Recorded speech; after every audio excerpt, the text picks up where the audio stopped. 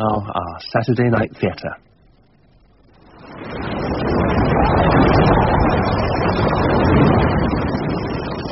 You're mine, and I don't intend to let you go. Do you understand that? Sooner than let you go to that girl, I'll kill you!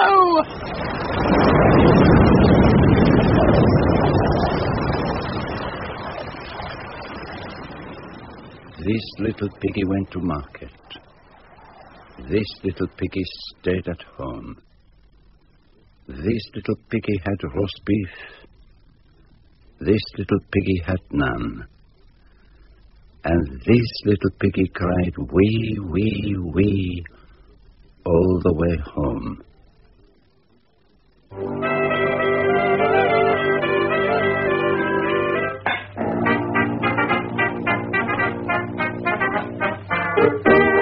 We present John Moffat as Hercule Poirot in Agatha Christie's Five Little Pigs.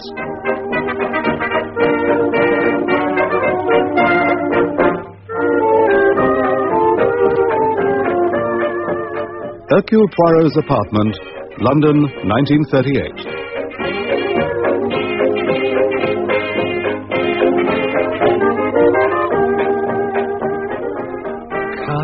Marchand, it said in your letter. It tells me very little, mademoiselle.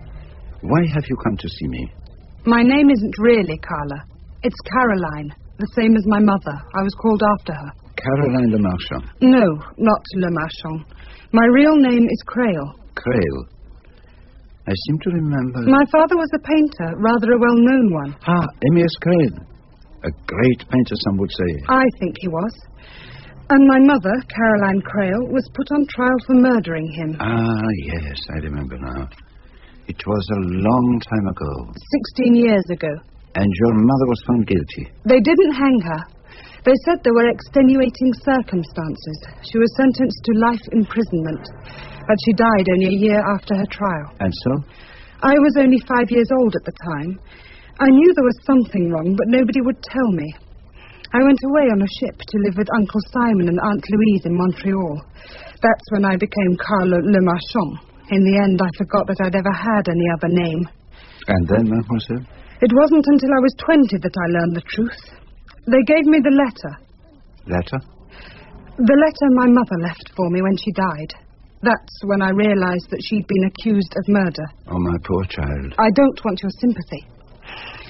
What made it so much more difficult was that I was engaged to be married. And you told your fiancé? Of course. Some would not. What was his reaction? He said it didn't matter. He didn't care. But it matters to you. It matters very much to me. It isn't the past that worries me, it's the future. We want to have children, you see, and we don't want to watch our children growing up and be afraid of what they may become. Tell me, mademoiselle, how was your father killed? He was poisoned. And you fear for your children? And for yourself? That's understandable, surely. Mm-hmm. But what is it that you want of me? What can I do? I'm not going to get married until I know what really happened. I want you to investigate the case for me. Oh, but my dear young lady, after 16 years... My mother was innocent. Well, naturally, of course. No, there's no of course about it. She left the letter for one reason, that I should know she was not a murderess, that I could be sure of it. Always. But, mademoiselle... No. My mother would never have told me a lie. If she says she didn't kill my father, then she didn't kill him. I know that. But I want it to be made certain. For my fiancé and for my children. And you're the only man who can do it. But after so many years... I know about you. It's the psychology of crime that interests you, isn't it? Not the footprints and the cigarette ends.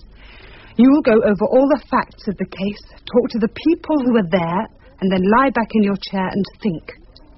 The little grey cells. And then you will tell me what really happened. I am honored, mademoiselle. I will investigate your case of murder. I will find out the truth. I knew I could trust you, Monsieur Poirot. No. I said I would find out the truth. But if I find that your mother was guilty... What then? I'm her daughter. I want the truth. Yeah, very well. Then tell me, where shall I begin? Who was the counsel for your mother's defense? A very distinguished lawyer, Sir Montague de Pleach. Not one of my great successes, I'm afraid. All the same, I think I did all that could humanly be done. One can't do much without cooperation. We did get it commuted to penal servitude. Provocation, you know. There was a lot of sympathy for her at the time. Even so, Sir Montague, a life sentence. Oh, if she'd stuck a knife into him or shot him, I'd have gone for manslaughter. But poison? There's the element of premeditation, you see. What was the defense? Suicide. Suicide? Only thing you could go for. But it didn't go down very well. Crail simply wasn't that kind of man. Great womanizer, great drinker, went in for the lust of the flesh and enjoyed them.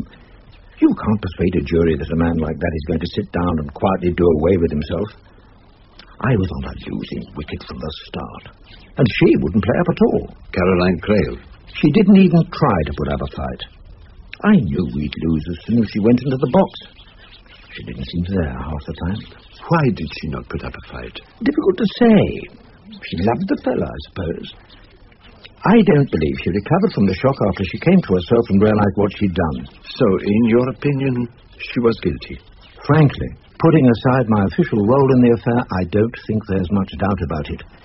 Oh, yes, she did it all right. What was the evidence against her? It was very damning indeed. I saw that from the start. First of all, there was the motive. She and Crail had led a kind of cat and dog life for years.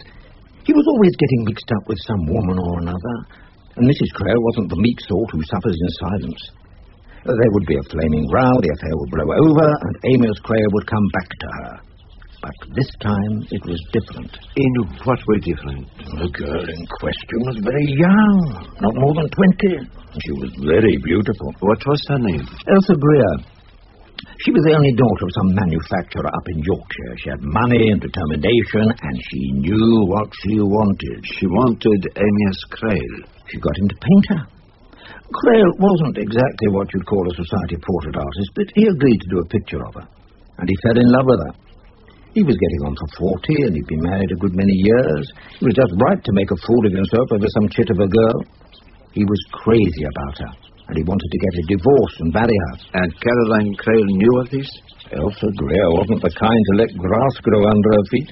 She told her. It all blew up after lunch on the day before the murder. Amias wasn't there when it started. You know, this would be a lovely room if it were properly fixed. There's too much furniture. When I'm living here, I shall take all the rubbish out and just leave 1 or 2 pieces. And I shall have copper-coloured curtains, I think, so that the setting sun will just catch them through the big western window. Don't you think that would be lovely, Philip? Are you thinking of buying this place, then, Elsa? It won't be necessary for me to buy it. What is that supposed to mean? Must we pretend? Come on, Caroline, you know very well what I mean. I've no idea. Don't be such an ostrich. It's no good pretending you don't know all about it. Amias and I love one another. You've seen that clearly enough. This isn't your home. After we're married, I shall live here with him. And at that point, apparently, Amias wandered in. Caroline asked him straight out. Elsa says you intend to marry her. Is this true? Why the devil couldn't you hold your tongue? But it is true. I don't want to discuss it. I think it's only fair to Caroline that she should be told. Is it true, Amias? Answer me, please. I've got to know. And, of course, he couldn't deny it. And what was the reaction of Caroline Crail? According to witnesses, she told Elsa that she'd kill him rather than give him up to her. Who were the witnesses? The governess, and an old friend of Amias, Philip Blake. And she was convicted of poisoning her husband. Did they establish how she came by the poison? The day before the murder, they all went to take tea with Philip Blake's brother Meredith at Handcross Manor.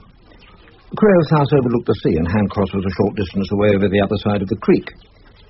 Meredith Blake was a dabbler in herbs and hand-brewed medicines. And one of his little brews was coniine, spotted hemlock. Quite an effective poison. The next day, Meredith Blake noticed that half the contents of the bottle had gone. Got the wind up about it.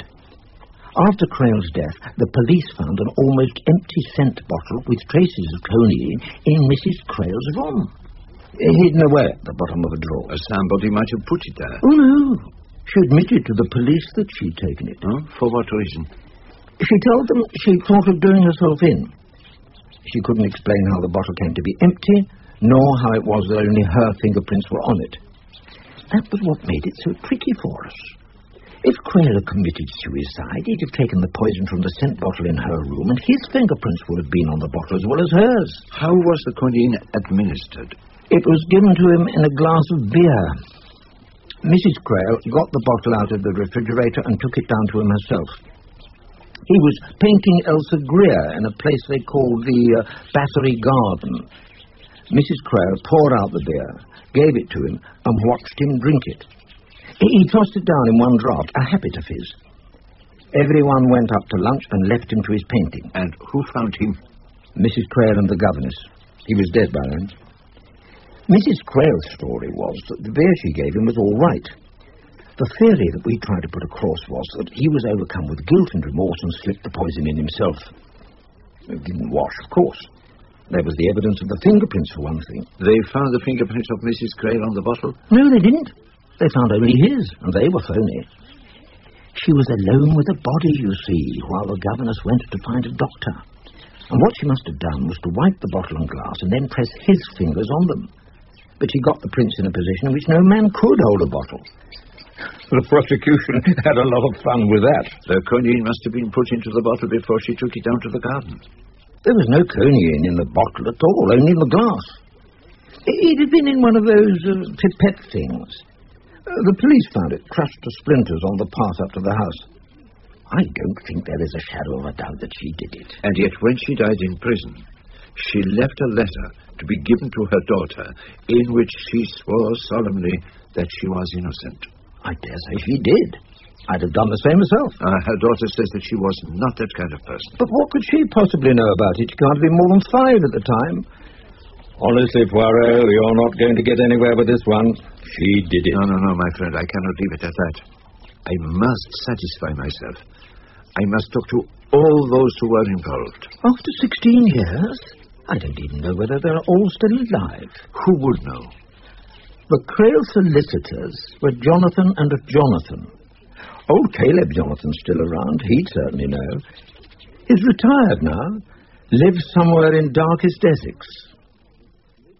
The Creech made a very bad job of it. He completely misjudged Caroline Crail.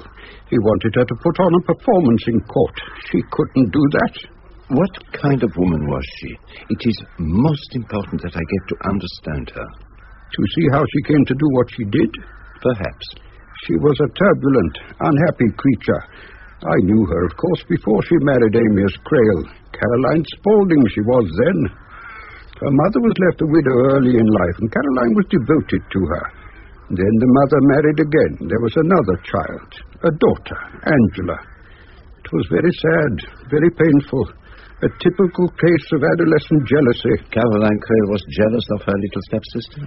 Passionately so. There was a most regrettable incident. Poor child. Caroline blamed herself bitterly afterwards. What happened? She threw a paperweight at her. The baby lost the sight of one eye and was permanently disfigured. Oh.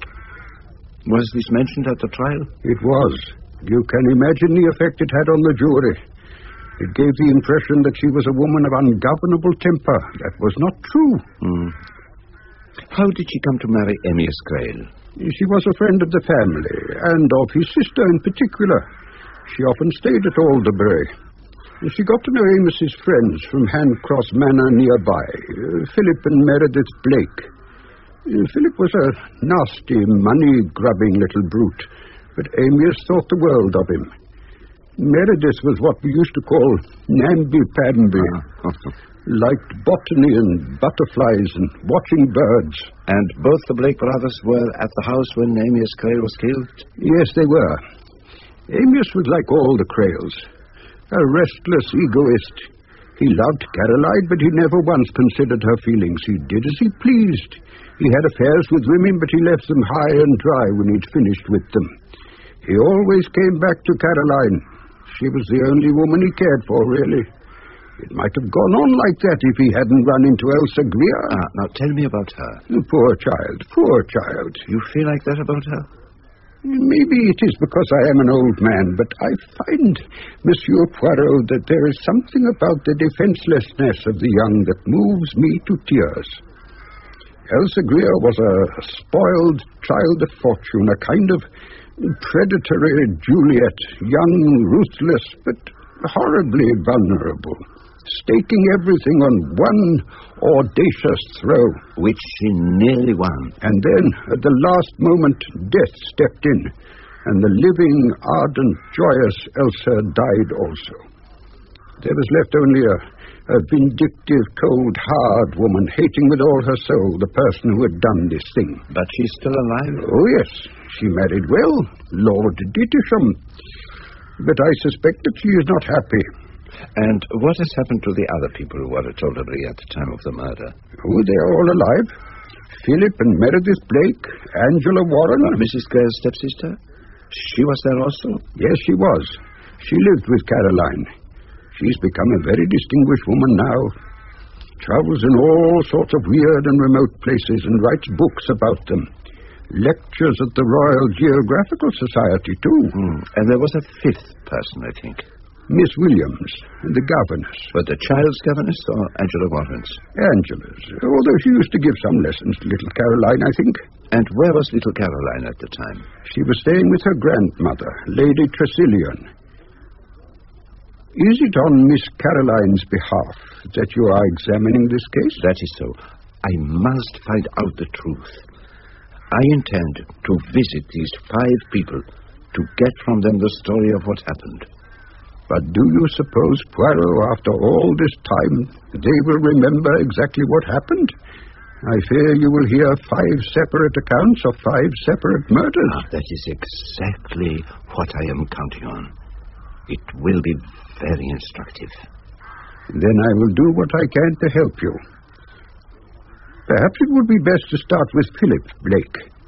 He is a stockbroker, very prosperous, I believe. This little piggy went to market.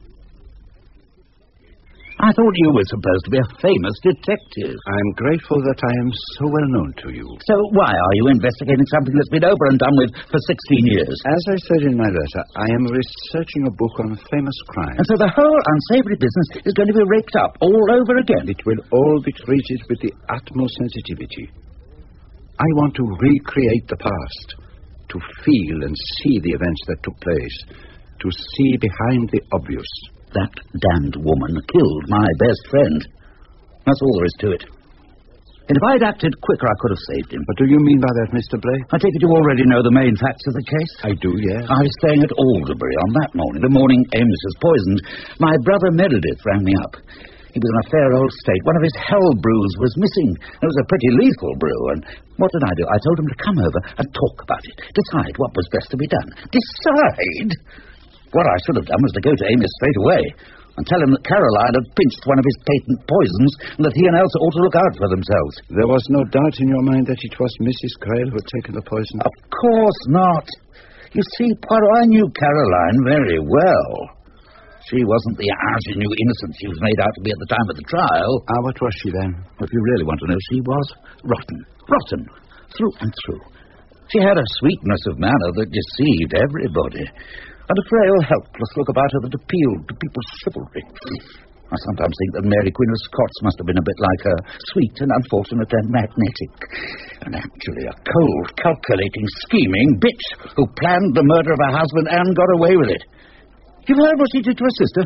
Please tell me. She couldn't bear to have a rival for her mother's affection. She tried to kill the baby with a crowbar, smash its head in. She had to be first. That was a thing she simply could not stand, not being first. You had known her for a long time? Since she first came to stay at Alderbury. She knew just what she was after. She gave us all the once-over. I was never in the running, the youngest son with no money. She considered Meredith for a bit, but she finally settled for Amos. She realized what an extraordinary talent he had. She gambled on his being not only a genius, but a financial success as well, and she was right, of course. Do you know Amos's work? I regret to say that I have seen very little. There's one here in the dining room. Come and look at it. There. That's Amos. Quite astonishing. A simple vase of flowers on a polished table, but the roses burn like fire, and the table has a life altogether of its own. And the man who painted it was cut short in his prime because of a cruel and malignant woman. And yet I have heard that Mrs. Crail had much to put up with in her married life. Oh, yes. Didn't she let everyone know it? Poor old Amos. His married life was one long torment. A man like that should never have married. He confided in you? Well, he knew I was a loyal friend. He let me see things. But he didn't complain. He wasn't that sort of man. Never get married, old boy, he said to me once. Wait for hell till after this life. What about his attachment to Miss Greer? Oh, I could see she was a very different proposition from his other women the moment she appeared at Alderbury. She'd got him hooked, good and proper. Poor fool, fairly ate out of her hand. So you did not care for Elsa Greer either? No, I did not.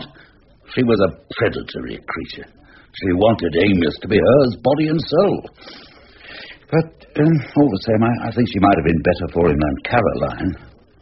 The best thing would have been for him to have been free of all female entanglements. But it would seem that a hermit's life was not to his taste. Tell me, was he fond of the child? Angela? Oh, we all liked Angela. She was always game for anything. She left that wretched governess of hers a terrible life. But was he fond of her? Sometimes she went too far, and then he used to get really mad with her, and then Caroline would step in. She always sided with Angela, and Amos hated that. There was a lot of jealousy all round, you know. How do you mean? Well, Amos was jealous of the way Caroline always put Angela first, and Angela was jealous of Amos and rebelled against his overbearing ways.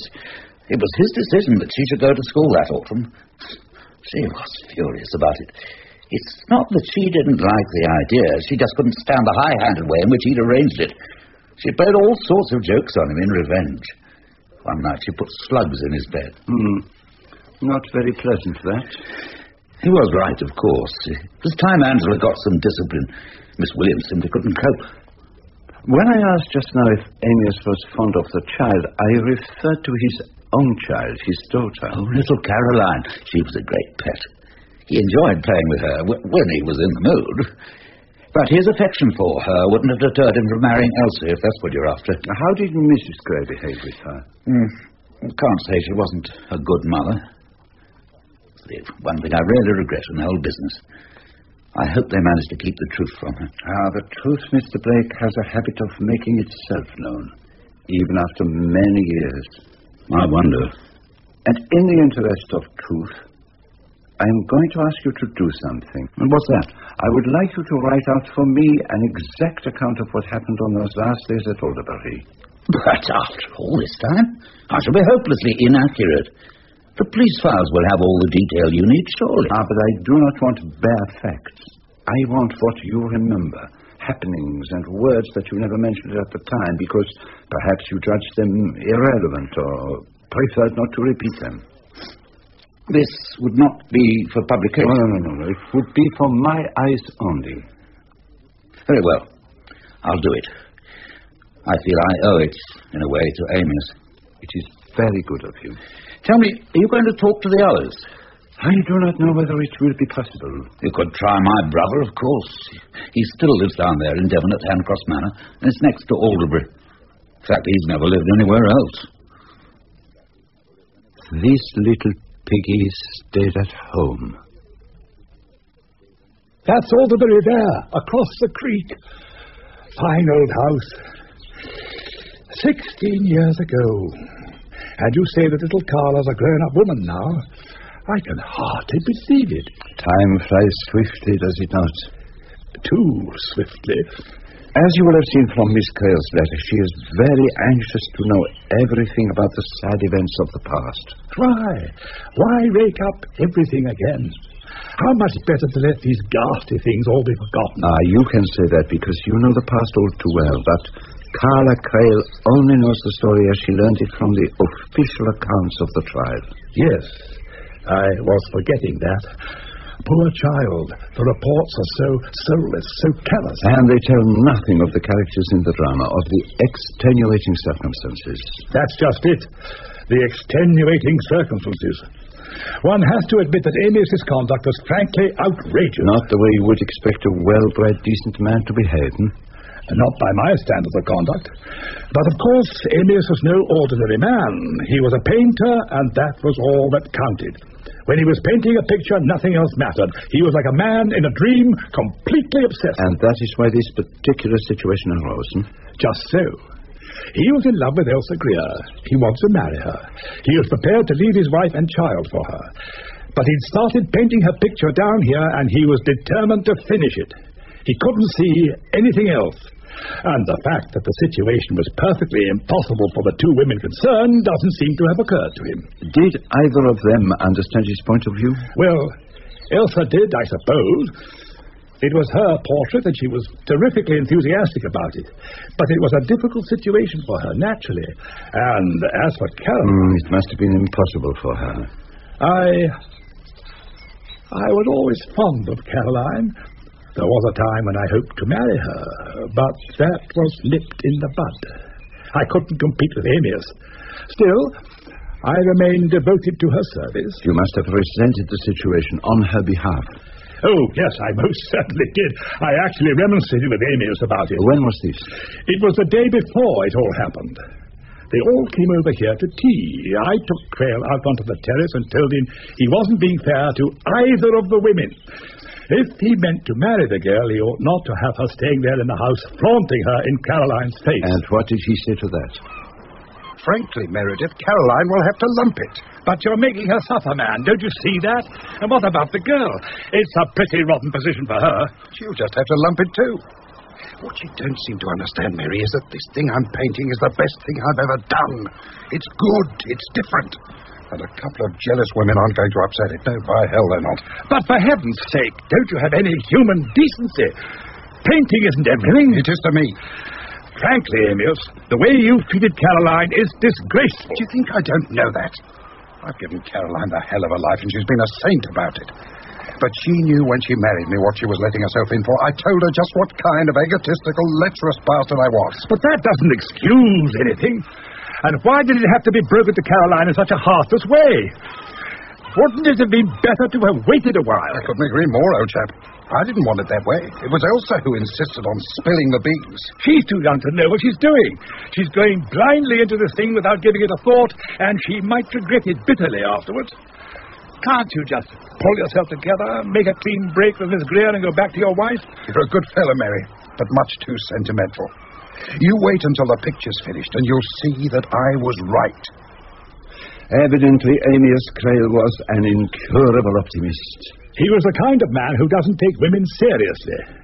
I could have told him that Caroline was desperate. Did she tell you so? Not in so many words.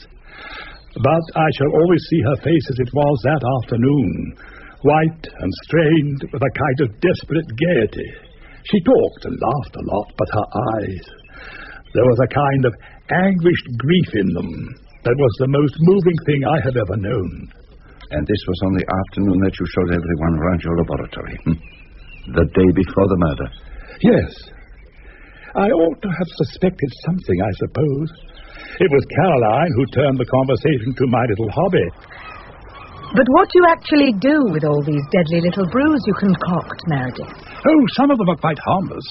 Dandelion tea, for example, or valerian, which can ease nervous tension. Oh, that's the stuff that smells of cat's pee. The ancients used to call it all heal. Of course, it's important to gather the plants at the right time. In the old days, certain plants were only gathered when the moon was full. Was that when they wanted to produce something particularly deadly? Well, there are certain plants that have to be picked at the right time for them to be effective. The spotted hemlock, for instance. It flowers only every second year. Hemlock? Isn't that what they made Socrates drink? Yes. He raised the cup to his lips and asked the gods to prosper his journey to the other world. He walked about until his legs began to fail, and the poison slowly stole through his body until it reached the heart. His last words were, "Crito, I owe a cock to Asclepius. Will you remember to pay the debt?" And have you actually made hemlock yourself? Hemlock, belladonna, all sorts of deadly potions. Come into the laboratory. I'll show you. Angela and Elsa Greer. That was all? Yes, I think so. Who else should there be? Well, I thought perhaps the governess... Oh, I see what you mean. No, she wasn't there that afternoon. Her name's gone right out of my head. Nice woman. But Angela worried her a good deal, I think. Why was that? Well, she was a nice kid, but she was inclined to run wild. She played some sort of trick on Amias, and he went up in smoke. Insisted that she was sent away to boarding school. Did Angela take kindly to the idea of boarding school? No, she didn't. She was furious at Amias, but his mind was absolutely made up. And when was she to go to school? The next term, the autumn term. They were getting her things together. There was an argument about her packing on the morning of Amias's death. And what about the governess? How do you mean? Well, she cannot have been very pleased with the idea. After all, she was being deprived of a job. Yes, I suppose you're right. They wouldn't have kept Miss Williams on just to look after little Carla. Miss Williams! Of course, that's the name. Funny how things come back when you talk about them. And you are now back in the past, are you not? Huh? You relive the scenes, the words that people said, their gestures, the expression of their faces. I certainly remember a row I had with Elsa Greer just after I learned that Amias was going to leave Caroline. I tried to point out that it was a pretty rotten thing to do. Oh, Mary, you're so old-fashioned. If two people aren't happy together, then it's better to make a clean break. Amias and Caroline go at one another like cat and dog all the time. Is that any kind of atmosphere for Angela and Carla to be brought up in? I felt all the time that she didn't really know what she was talking about. She was just rattling off things she read about in books. It's a queer thing to say, but she was pathetic somehow. So young and so self-confident. There is something about youth that can be so terribly moving. How interesting that you should say that. That's partly, I think, why I tackled Crail. He was nearly 20 years older than the girl. It didn't seem fair. But my interference achieved nothing. Do you still have your laboratory of medicines and potions? No. I abandoned it all, dismantled the place. How could I go on with it after what had happened? The whole thing, you see, might be said to be my fault. Oh, no, surely not, Mr. Blake. You're too sensitive. But don't you see? I told them all about those damn things. I boasted about the care I took in making them. I even pointed out that damned quinine. Did they find any fingerprints on the bottle? Yes, hers. Not yours? No. I didn't handle the bottle, you see. Only pointed to it. And I'd given everything a thorough cleaning about 5 days previously. You kept the room locked up? Invariably. And when did Caroline Crail take the quinine from the bottle? She was the last to leave the room. But did you see her take it? No, I had my back to her.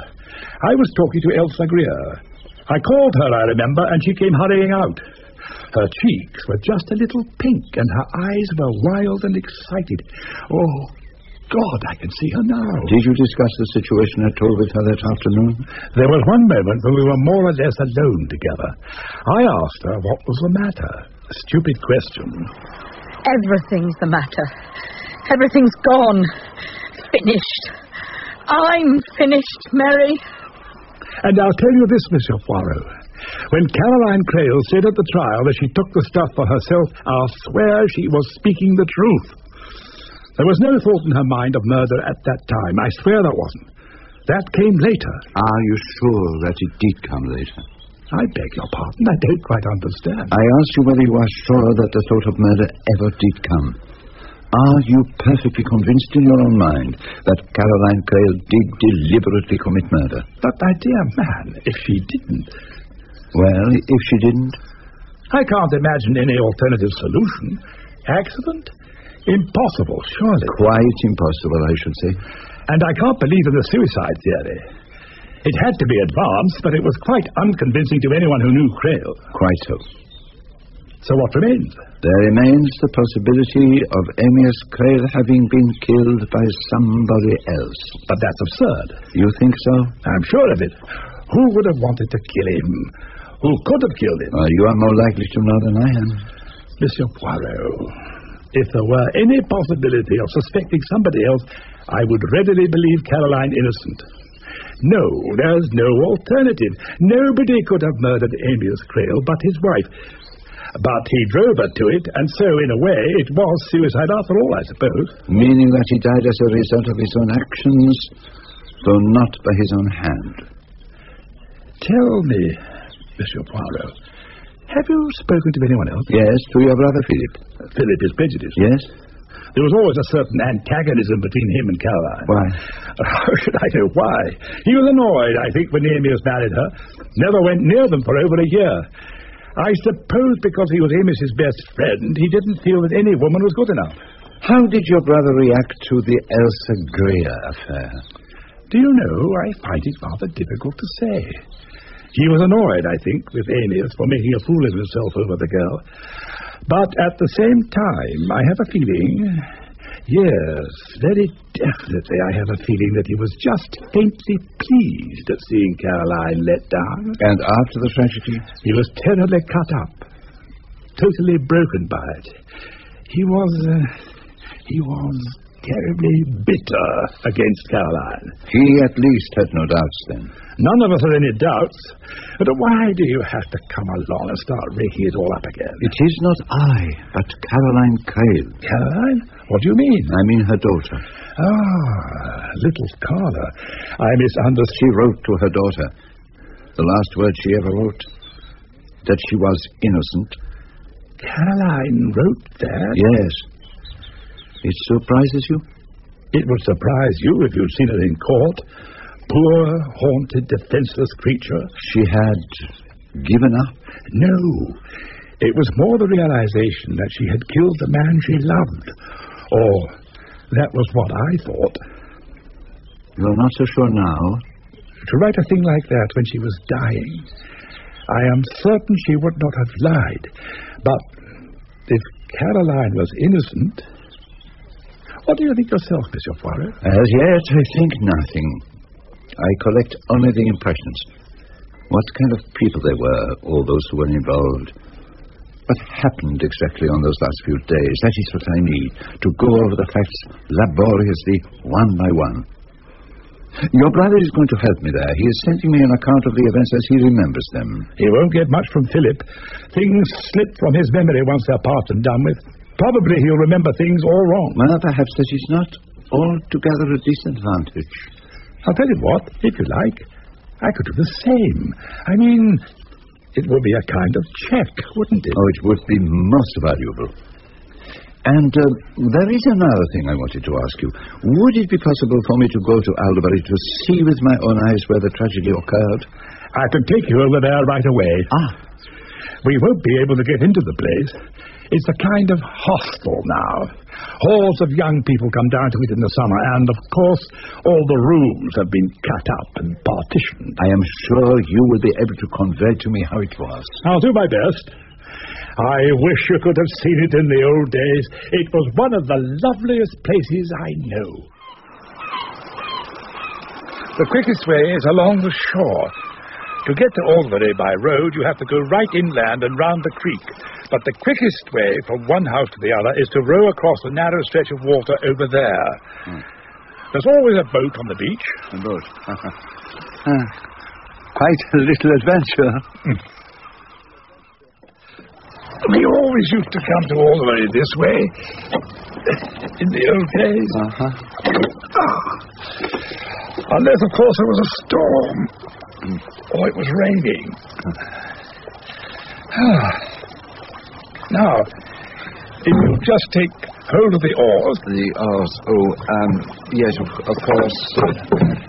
I'll hop out and make the boat fast. It was here that you always used to tie up? There used to be a boathouse, but it's gone now. We used to walk along the shore and bathe off those rocks. There. Let me give you a hand. Oh, yes. Thank you. Mr. O'Donnell. There we are. Oh, my shoes. Oh, dear. Well, the way to the house is up this path. Rather a steep climb, I'm afraid.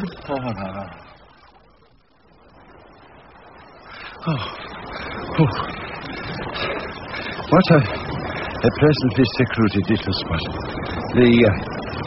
The canons are particularly quaint, but not genuine, I think. Not genuine at all. This is what Amyas called the Battery. He always liked to work here if he could. There used to be a tumble-down shed where he kept his painting muck and some bottled beer and a few deck chairs. There used to be a bench and a table, but it hasn't changed much. And it was here that it happened? He was sprawled out on the bench, just there. He would often lie like that when he was painting, just fling himself down and stare. And then suddenly up he'd jump and start laying the paint on the canvas like mad. That's why, he looked almost natural, as though he might be asleep, just dropped off. But his eyes were open and he'd just stiffened up. Quinine sort of paralyzes you, There isn't any pain. I've always been glad of that. And he had been painting that morning? Yes. Elsa was sitting on the battlement. There's another bench further up the path towards the house. I was sitting up there for part of the morning. I could see them both. He wouldn't come up to lunch, so I took Elsa in and we left him there staring at the painting. I suppose Elsa and I were the last ones to see him alive. It must have been coming on then. He looked... I'd rather not talk about it. I'll write it all down for you. It's all coming back to me. Ghosts everywhere. I'll take you up to the house. Then we'll go back. There's something I want you to see. You mean to say that you actually bought the picture he was painting when he died? I just couldn't stand the idea of it being sold for its publicity value. A lot of dirty-minded brutes gaping at it. I wanted it here, in my house. Amias said it was the best thing he'd ever done. It was practically finished. He only wanted to work on it another day or so. Anyway, see for yourself. There she is, Elsa Greer. So much vitality, such passionate youth. This is what he saw in her. There is a kind of magnificent arrogance. She was so young. Yes, Mr. Blake, but youth is strong. Youth is crude. And youth can often be cruel. Is that how she strikes you? She looks like a woman who is too much alive. Where is she now? Married to a chap called Lord Disham. An amateur poet, amongst other things. They live in great style in a house in Mayfair. Money, no object. This little piggy had roast beef. What is it you want of me, Monsieur Poirot? I wish you to go over the past of 16 years ago. Are you sure it would not be too painful for you? No, not painful. In a way, I wish it were. Why is that? It's so boring and stupid, never to be able to feel anything. At all events, Lady Disham, it makes my task very much easier. I don't think there is anything that could hurt me now. I knew that all those years ago at the time of the trial. God, how that old brute de Pleach went for me. But he didn't get the better of me. I enjoyed fighting him. Even in a trial for murder? I hope I'm not upsetting your illusions, Monsieur Poirot. A girl of 20 having an affair with a man twice her age. I suppose I ought to have been agonized with shame or something. I wasn't. I didn't care what they said to me. I only wanted one thing. And what was that? To get her hanged, of course. You hated her so much. Oh, yes. And the passing years have done nothing to change my hatred for her. She knew that Amias loved me, that he was going to leave her for me, and she killed him so that I shouldn't have him. You do not understand or sympathize with jealousy, Lady Disham? No, I don't think I do. If you've lost, you've lost. If you can't keep your husband, let him go with a good grace. It's possessiveness I can't understand. You might have understood if you had married Amias Grail. I don't think so, Monsieur Poirot.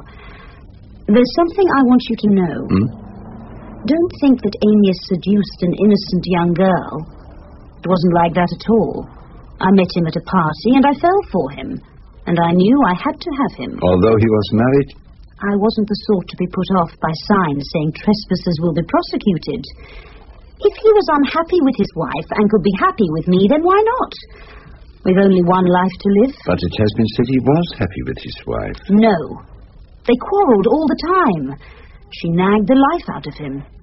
She was a horrible woman. It was a great tragedy. Yes, it was a great tragedy.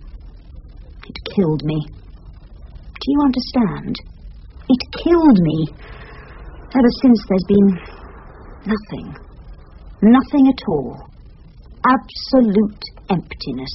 Did Amias Grail mean so much to you? Everything in the world. I loved him. I would have made him happy. I want to show you something. To show how we felt about one another, Amias and I. I have kept this letter from Amias with me always. Read it. Elsa, you wonderful child. I have never known anything so beautiful. And yet I'm afraid I'm too old for you. A middle-aged, foul-tempered devil. I'm no good apart from my work. The best of me is in that. There. Don't say you haven't been warned. But what the hell, my lovely, I'm going to have you all the same. I'd go to the devil for you, and you know it. And I'll paint a picture of you that will make a fat-headed world hold its sides and gasp. I'm crazy about you. I can't sleep. I can't eat. I'm yours forever, Elsa. Yours till death. Yours till death. And that was 16 years ago. And I'm still alone. Oh, if only you knew. If only you could understand. But that is exactly what I want to do. It was always stupid. Meredith used to trot round after Caroline, though he was quite a dear. But as for the truth, would you like the truth? Would you like me to write it for you, to show you what she was? She killed him. She killed Amias, who wanted to live so much. Hate ought not to be stronger than love, but her hate was. And my hatred for her is... Yes, Monsieur Poirot. I will write down what happened. But it won't be like the other accounts. Who else are you going to ask? I had thought of talking to the woman who was governess there at the time, a Miss Williams, I believe her name was. I vaguely remember her. A mousy little creature. The kind who never asks anything out of life because she knows she's never going to get it. She won't be able to tell you anything, Monsieur Poirot. This little piggy had none. It's good to have news of little Caroline after all these years. I'm glad she's turned out well. Tell me, is she artistic? I think not. That's one thing to be thankful for. There is something I would like to ask you about her, Miss Williams. Whenever I have mentioned her name, the response always comes as a vague surprise, as though the person to whom I am speaking has forgotten altogether that there was a child. Now, can you explain that? You've put your finger on a vital point, Monsieur Poirot. Mr. and Mrs. Crail were so wrapped up in one another that there were times when nobody seemed to notice that little Caroline existed. I don't mean that she was neglected in any way, but for all her care for her daughter, the only thing that really mattered in Mrs. Crail's life was... Well, she was to him? They were a devoted couple. But he, of course, was a man. Oh, you hold no brief for men? Men have the best of this world. I hope that it will not always be so.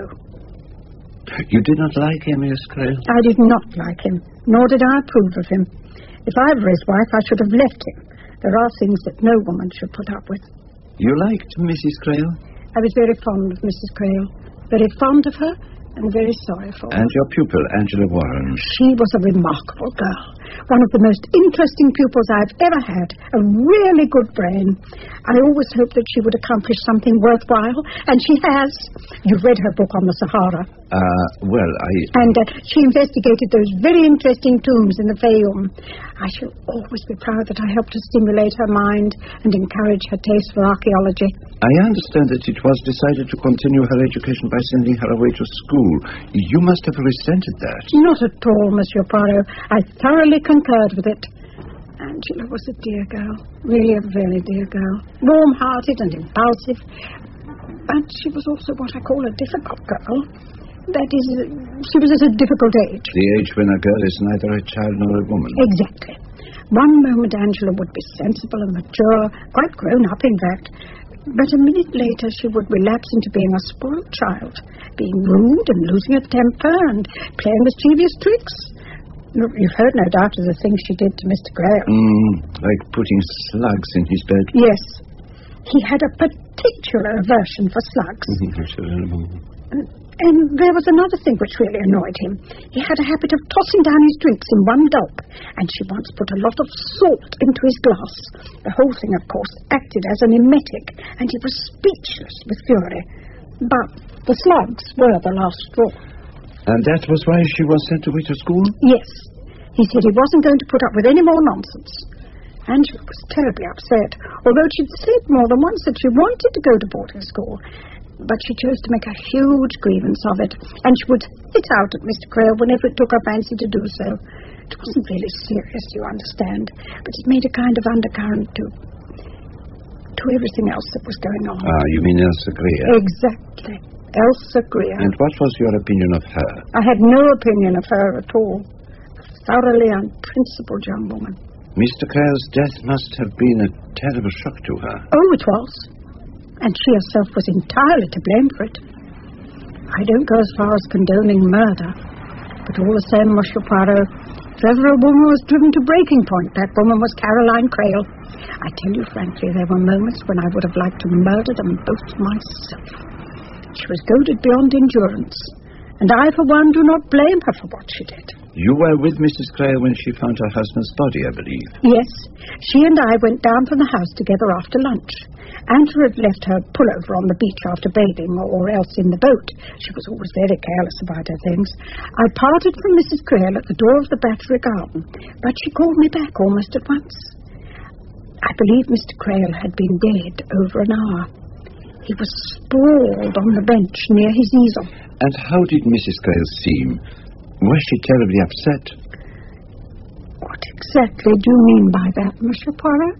I am asking you what your impressions were at the time, Miss Williams. Oh, I see. She seemed quite dazed. She sent me off to telephone for the doctor. After all, one couldn't be absolutely sure he was dead.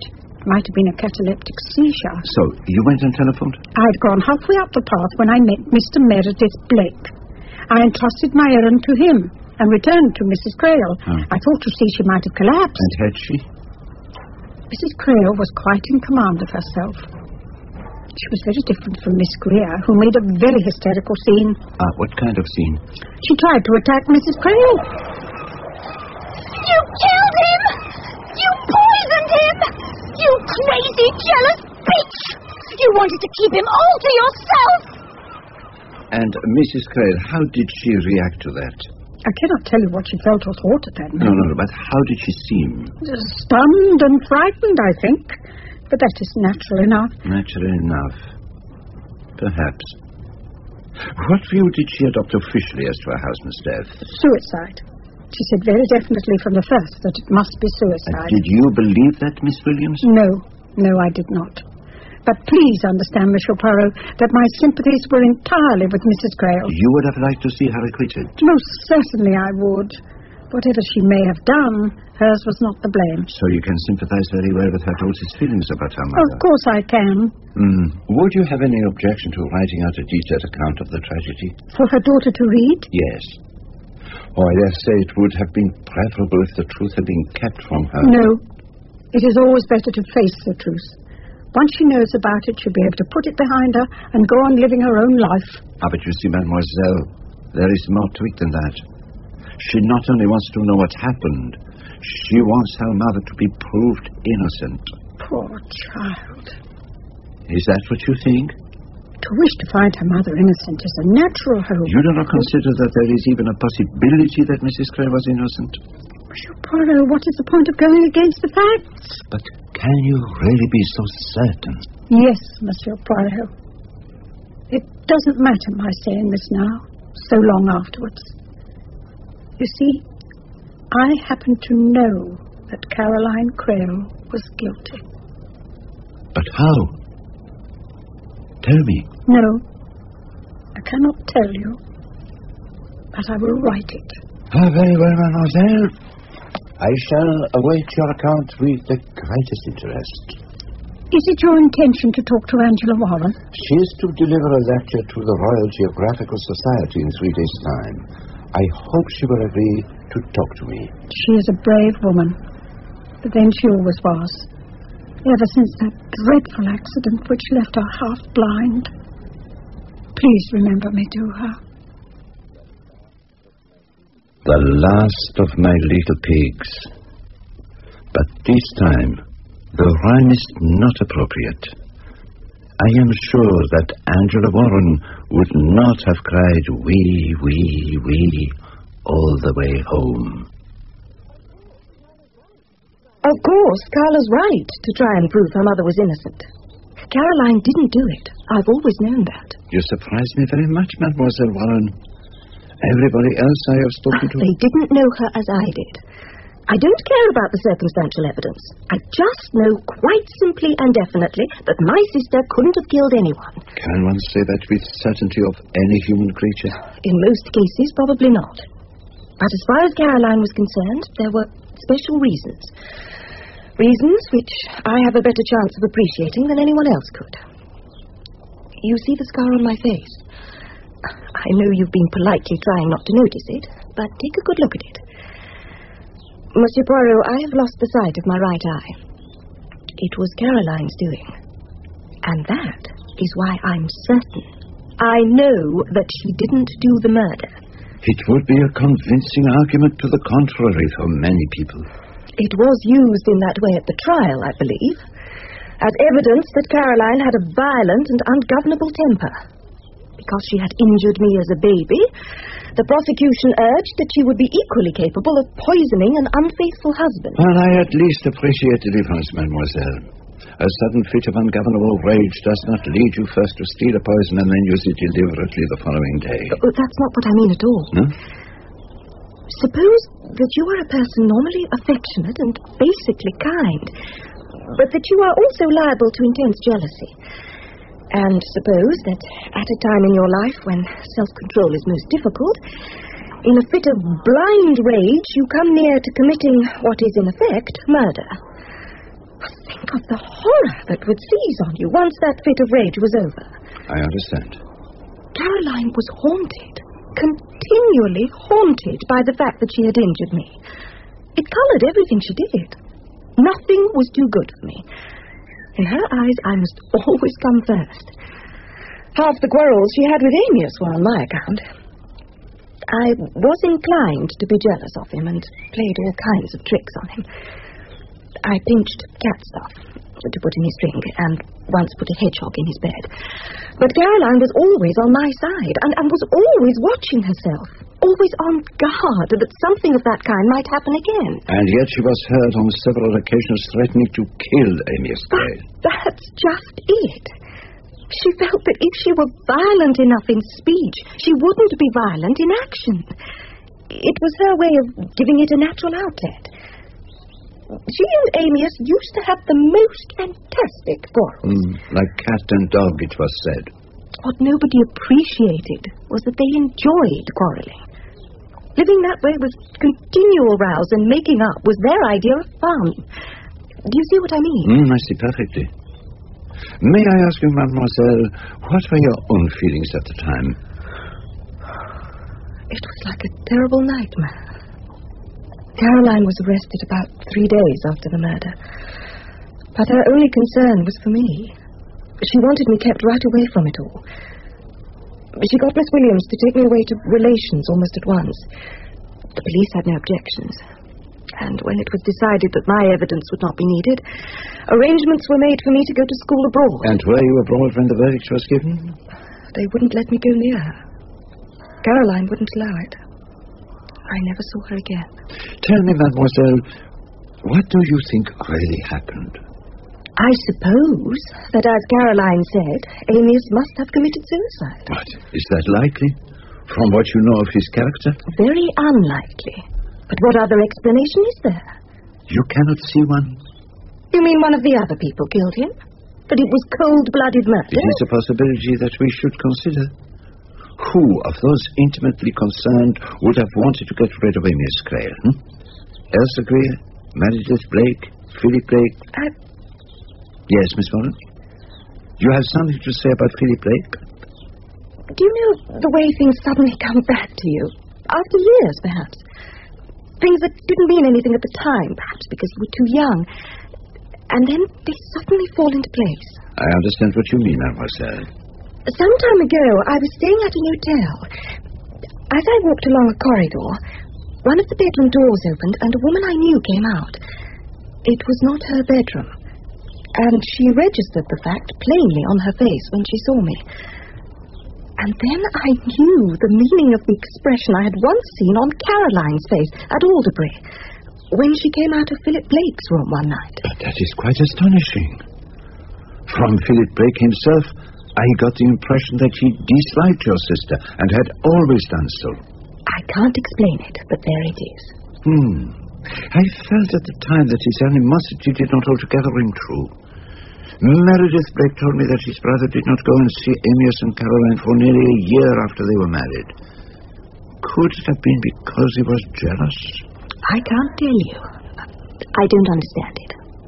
You see, I've no experience in love affairs. They haven't come my way. I thought it might just have some bearing on what happened. It certainly puts things in a very different light. But will it help to prove your sister's innocence? I am certain that she didn't do it, Monsieur Poirot. How can you be so sure? After the verdict, she wrote me a letter. I have never shown it to anyone, but I think I would like you to read it. It may help you understand the kind of person she was. And have you found out the truth about what happened? That would be a little too much to hope for at this stage, Mademoiselle Carr. So what have you found? I have received the 5 statements about the murder. Mr. Caleb Jonathan prophesied that I would find 5 different accounts of 5 different murders. And yet, although the angle of each is different, everyone is agreed on the main facts. You mean they all agree that my mother killed my father? Doesn't anyone think she was innocent? But it is the facts which interest me, mademoiselle. Are they necessarily what everyone believes them to have been? Each of the accounts contains something which does not quite fit into the picture. What kind of things? The first concerns the morning of the murder. It is Meredith Blake's account of how he came to find that the cognac was missing. I had slept very badly. After a long wakeful period, I fell into a heavy sleep about 6 a.m. and woke up at about 9:30. I thought I heard movements in the laboratory. I went down and I found the window sash raised a little way. It had probably been left from the day before, and the sound I heard had almost certainly been a cat. It was then that I noticed that the cognac jar was nearly empty. A cat? Very curious, don't you think? I don't see what it's got to do with anything. It interests me. But let us see what Philip Blake has to say about that morning. He also slept late. By the time I came down, the dining room was empty. I went to see if I could find anybody outside and encountered Miss Williams running about looking for Angela. I went back into the hall. I could hear Caroline and Amyas having a great set to in the library. You and your women! I'd like to kill you! Someday I will kill you! Now it seems that Elsa Greer also overheard this conversation, but a rather different one. Understand this, Caroline. Nothing's going to stop me. Do as you please! I warned you! What's that supposed to mean? You're mine! And I don't mean to let you go! Sooner than let you go to that girl, I'll kill you! And then the phone rang in the hall. It was Meredith Blake. He told his brother about the missing cognac. They agreed to meet at the landing stage, and they walked up towards the house, discussing what they should do. As we came up to the Battery Garden, we could hear Caroline and Amyas having a disagreement of some kind. I think that Caroline was pleading with him not to send Angela off to boarding school. It's very hard on the girl. Can't you see that? Amyas, however, was adamant, shouting out irritably that it was all settled. He'd see to her packing. Elsa came down the path at that moment, and as Amyas clearly wanted to get on with the sitting, I went on up the path and sat myself on a bench overlooking the Battery, watching Elsa as she stood posing for Amyas. Can't you keep still, damn it? Must you wave your arms about like that? I've been holding this pose for simply ages. I'm stiff. You're not nearly as stiff as I am. It's the muscular rheumatism. You poor old man. Don't tell me I'm taking on a creaking invalid. But what about the actual poisoning? What do they have to say about that? Elsa Greer says that your mother poured the bottle of beer into your father's glass and stood there watching him drink it. Amias drank it down the way he always drank beer, pouring it down his throat in one draught. Everything tastes foul today. At any rate, it was cold. And even then, when he said that, no suspicion entered my head. I just laughed and said liver. It never occurred to me that there was something wrong with the beer. If I'd known, if I'd realized, perhaps the doctor would have saved him. It's no good thinking of that now. But what difference does any of this make? It doesn't change anything. You do not see. The facts are still exactly the same. What about Miss Williams? She wasn't as closely involved as the others. Didn't she notice anything? In many ways, her account is the most interesting of all. For example, she tells of a violent quarrel between your father and Angela on the night before the murder. I've no doubt that Angela sensed the tension in the air and that it reacted on her as much as anyone else. It all ended with her flinging a paperweight at Mr. Crail and dashing out of the room. A paperweight? Curious, is it not? On the morning of the murder, I went into Angela's room before going down to breakfast, but she was already up and out. I picked up a torn skirt which she'd left lying on the floor and took it down with me for her to mend. She had already gone out, and I went in search of her. Her bathing dress was missing, and accordingly I went down to the beach. There was no sign of her, so I conceived it possible that she'd gone over to Handcross Manor. I did not find her there, and I eventually returned. Angela was in the conservatory by the refrigerator and was taking out a bottle of beer. Mrs. Crail came up from the battery to get a drink for her husband. Amias says he wants one that's cold.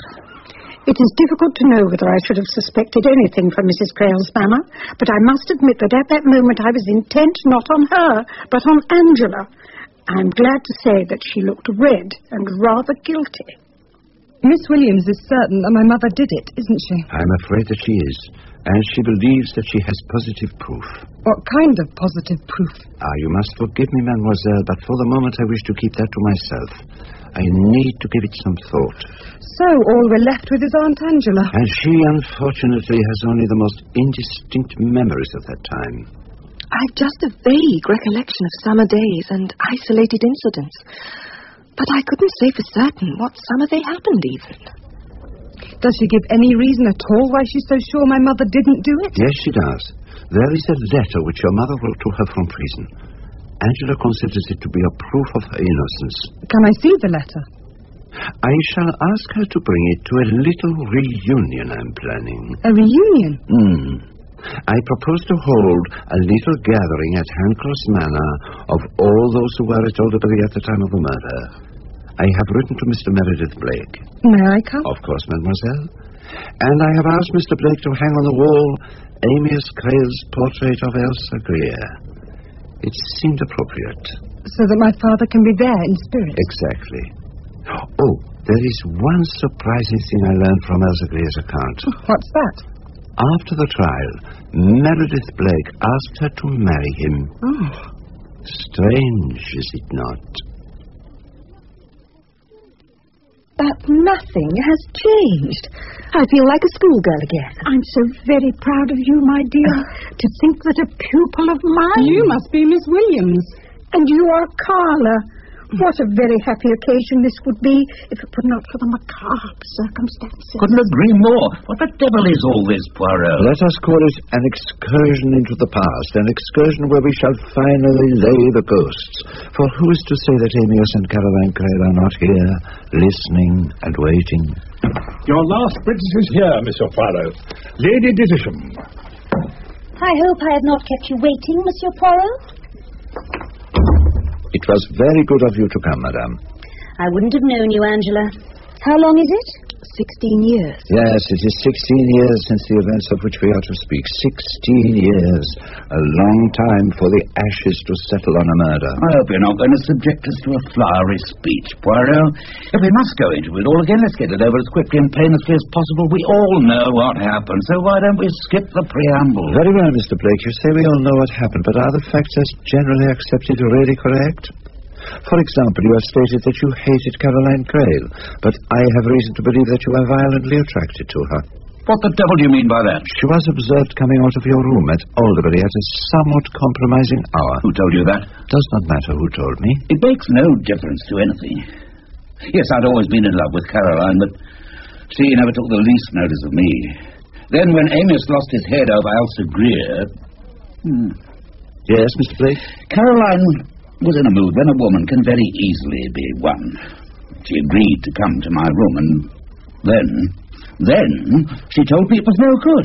She was Amos Crales, for better or worse. And she left me.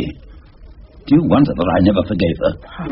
And your brother, Mr. Meredith Blake, has been cast as Caroline Crale's devoted friend, but in fact that devotion had worn itself thin by the time of the murder. It was Elsa Greer who was occupying his thoughts. But surely this has nothing to do with the issue. Has it not? Sadly, there are many things everyone failed to see at the time of the trial, and the first of these was that at no time did Caroline Crale protest her innocence. Why should she? She didn't have a leg to stand on. There are certain facts, however, that are beyond dispute. I do not think there is any doubt that it was Mrs. Crale who took the quinine from the laboratory.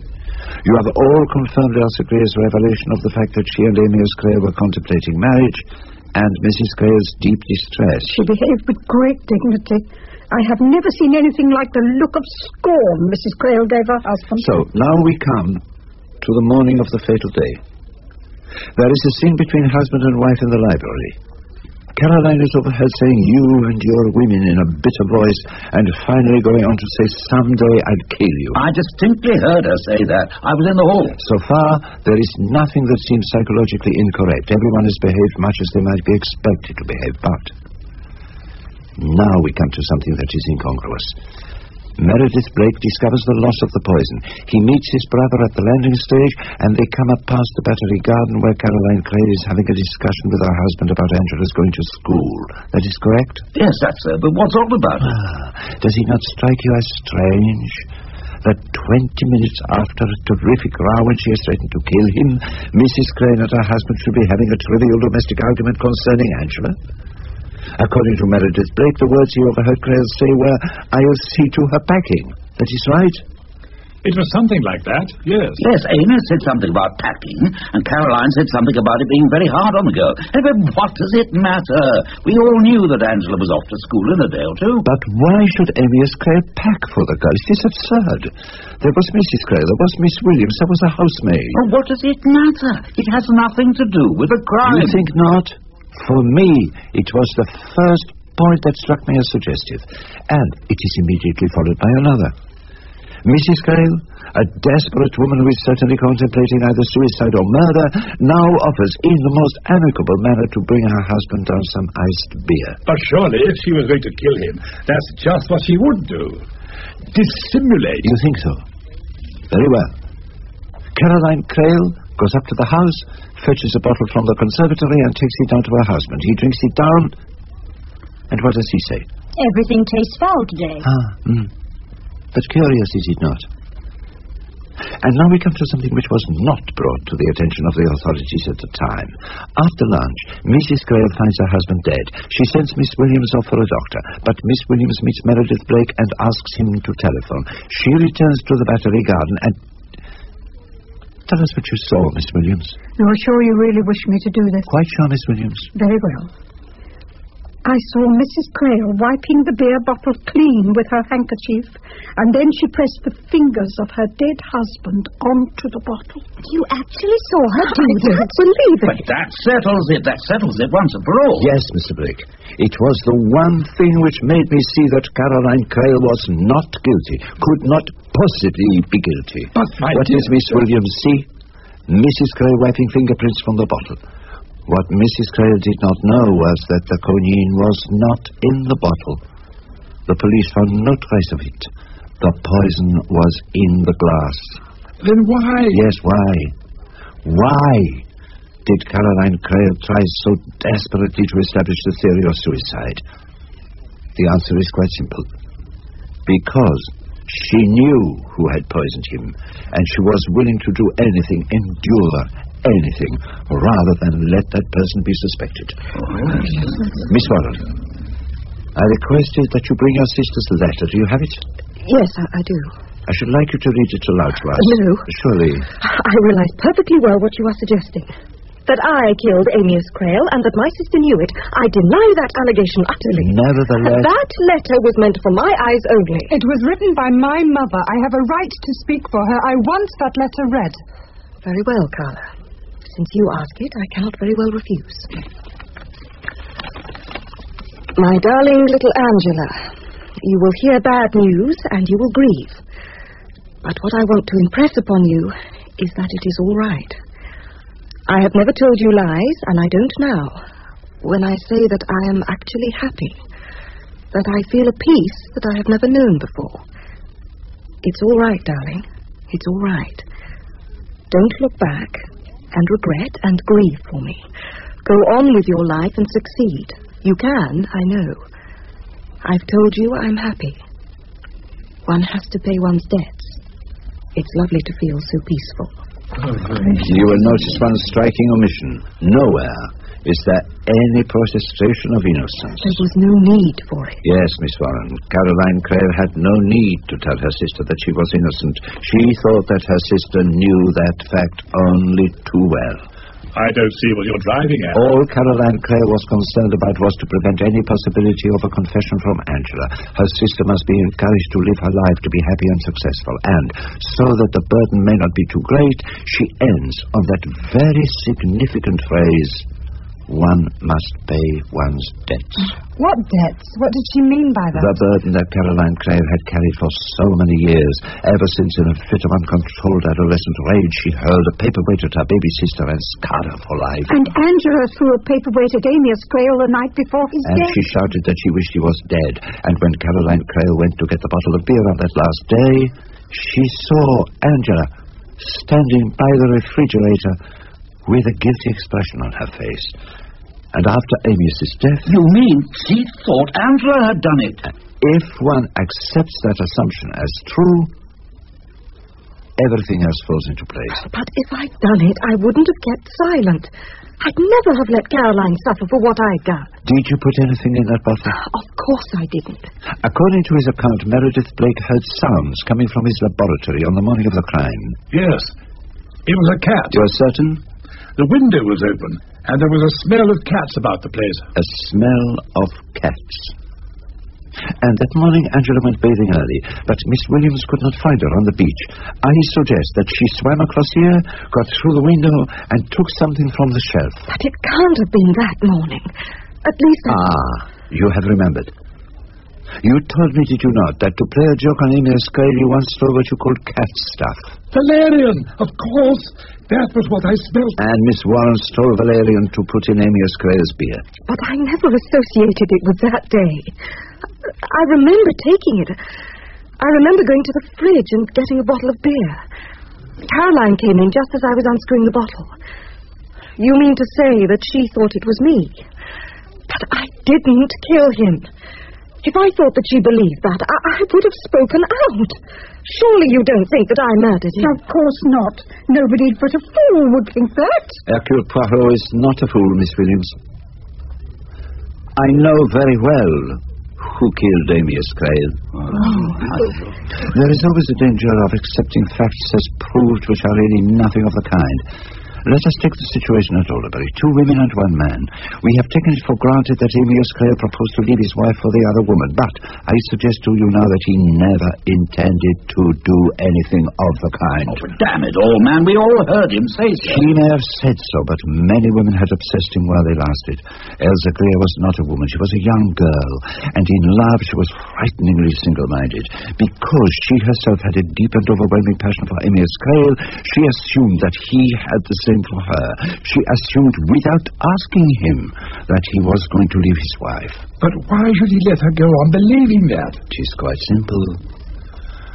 He wanted to finish that picture. To Amias Crale, you see, everything is simple. He is painting a picture, slightly encumbered by what he sees as a couple of jealous, neurotic women, but neither of them is going to be allowed to interfere with what to him is the most important thing in life. You mean that he never intended to leave Caroline at all? Oh, perhaps in the first flash of his feelings he did talk of leaving her, but I believe that his wife was the only person he cared about at all, and I think that after that scene when Elsa proclaimed to the world at large that they were going to get married, he became seriously worried. The following morning, the morning of his death, he told Caroline that once he had finished the picture, he would never see Elsa Greer again. But I distinctly heard her say, "You and your women, someday I'll kill you." Exactly. Because she was revolted by his callousness and his cruelty to the girl. But what he did not know was that Elsa Greer had been just outside the library window and had heard every word. Imagine the shock it must have been to her to hear the truth so brutally spoken. Meredith Blake, on that afternoon when you showed your guests around your laboratory, you have stated that Caroline Crale was the last to leave. Yes, that is correct. And you had your back to her? Yes. What were you doing? I was talking to Elsa. Which means that she could see over your shoulder Caroline taking the poison. She was the only person who could do so. She said nothing, but she remembered it as she stood outside the library listening to Amias saying that he would get rid of her. When he came out and asked her to pose for him, she made the excuse of wanting to get a pullover and went up to Caroline's room to look for that poison. But I thought you said that Caroline's were the only prints found on the bottle she'd put the poison in. Elsa Greer drew off the fluid into a pipette, which was later found crashed on the gravel path. She went down to the battery garden and squeezed it into a glass of beer which she poured out for him, and no doubt he tossed it back in his usual way. She went back to the house, this time genuinely to fetch a pullover, and Caroline Crale took the opportunity to tackle him about Elsa. It's very hard on the girl, can't you see that? I don't give a damn how foul Elsa's been to me. You can't treat her like this. You're being unbelievably cruel. The poor creature's in love with you. I don't give a damn. It's got nothing to do with you. It's all settled. I'll send the girl packing. Now leave me alone and let me get on with the picture. Of course. I remembered it all wrong. I thought he was talking about Angela. Elsa returns, cool and smiling, and takes up the pose once more. Already she has counted upon Caroline being suspected and the scent bottle with the traces of quinine being found in her room. But now Caroline plays into her hands completely. She goes off to get a bottle of iced beer for Amias Crale. And he drinks it down and says, "Everything tastes foul today." Do you not see how significant that remark is? Everything tastes foul. Because there had been something before which had tasted wrong. Exactly. And Monsieur Philippe, what was it that you said about Amias Crale? That he was staggering a little as if he'd been drinking. It was the first sign of the quinine working. Which confirms that it had already been administered to him some time before Caroline Crale brought him the bottle of iced beer. And Elsa just sat there posing. I saw her. She waved to me. And Amias Crale, a man who detested illness and refused to give in to it, painted doggedly on till his limbs failed and his speech thickened, and he sprawled there on the bench, helpless, but his mind still clear. But did he know, do you think? Did my father realize that he'd been poisoned? We cannot be certain. But his hand and eye were faithful to the end. Look at that picture over there. The picture of Elsa Greer. I should have realized at once when I saw it for the first time, for it is very remarkable. It is the portrait of a murderess painted by her victim. The picture of a girl watching her lover die. Take them out of here, Meredith. Leave me alone with Monsieur Poirot. If that is what you wish, we will wait in the sitting room.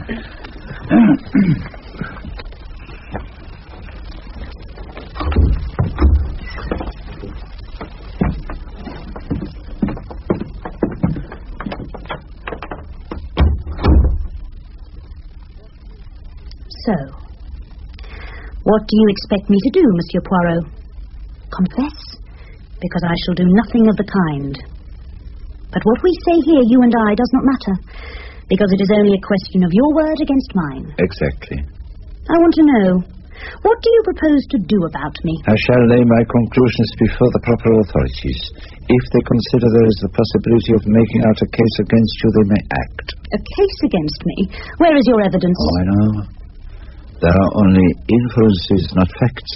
Moreover, Lady Duchesham, they will not be able to proceed against anyone in your position unless there is ample justification. I shouldn't care. If I was standing in the dock, fighting for my life, there might be something in that. I might enjoy it. Your husband would not. Do you think I care in the least what my husband would feel? No, I do not. I do not think you have ever in your life cared about what any other person would feel. If you had, you might be happier. You almost sound as if you were sorry for me. I am sorry for you, my child, because you have so much to learn. What have I to learn? All the grown-up emotions. Pity, sympathy, understanding. The only things you know, have ever known, are love and hate. I saw Caroline take the quinine. I knew she intended to kill herself. That would have simplified things. And then, the next morning, I heard Amias tell her that he really didn't care a button about me. That once the picture was finished, he'd send me packing. And do you know what was the worst of all? She was sorry for you. Can you understand what that did to me? It wasn't difficult to find the stuff in her room. I gave it to him, and I sat there, watching him die. I've never felt so alive, so exultant, so full of power. And then? What I didn't realize was that I was killing myself, not him. Afterwards, at the trial, I saw her caught in a trap. I should have enjoyed that, but I felt nothing. And she'd somehow escaped from it all. She was in a world of her own. She and Amias both escaped. They went somewhere where I couldn't get at them. But they didn't die. I died. I died, Monsieur Poirot.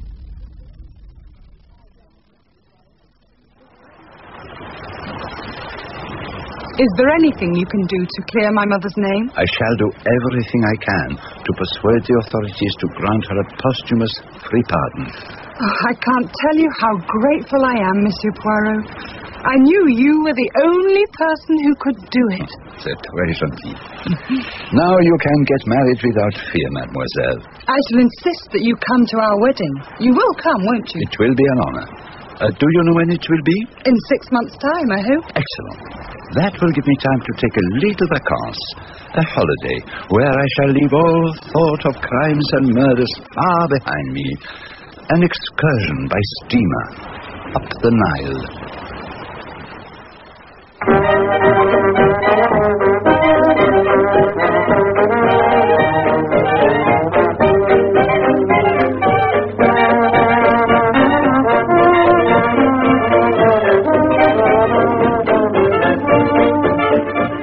In Agatha Christie's Five Little Pigs, dramatized for radio by Michael Bakewell, Hercule Poirot was played by John Moffat.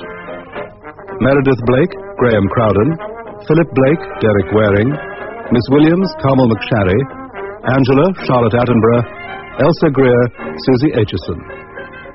Caroline Crail, Gemma Churchill, Amias Crail, John Hartley, Carla Le Marchand, Claire Hayhoe.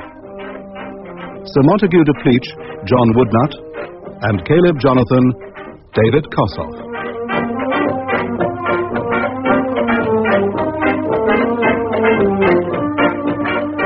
The director was Enid Williams.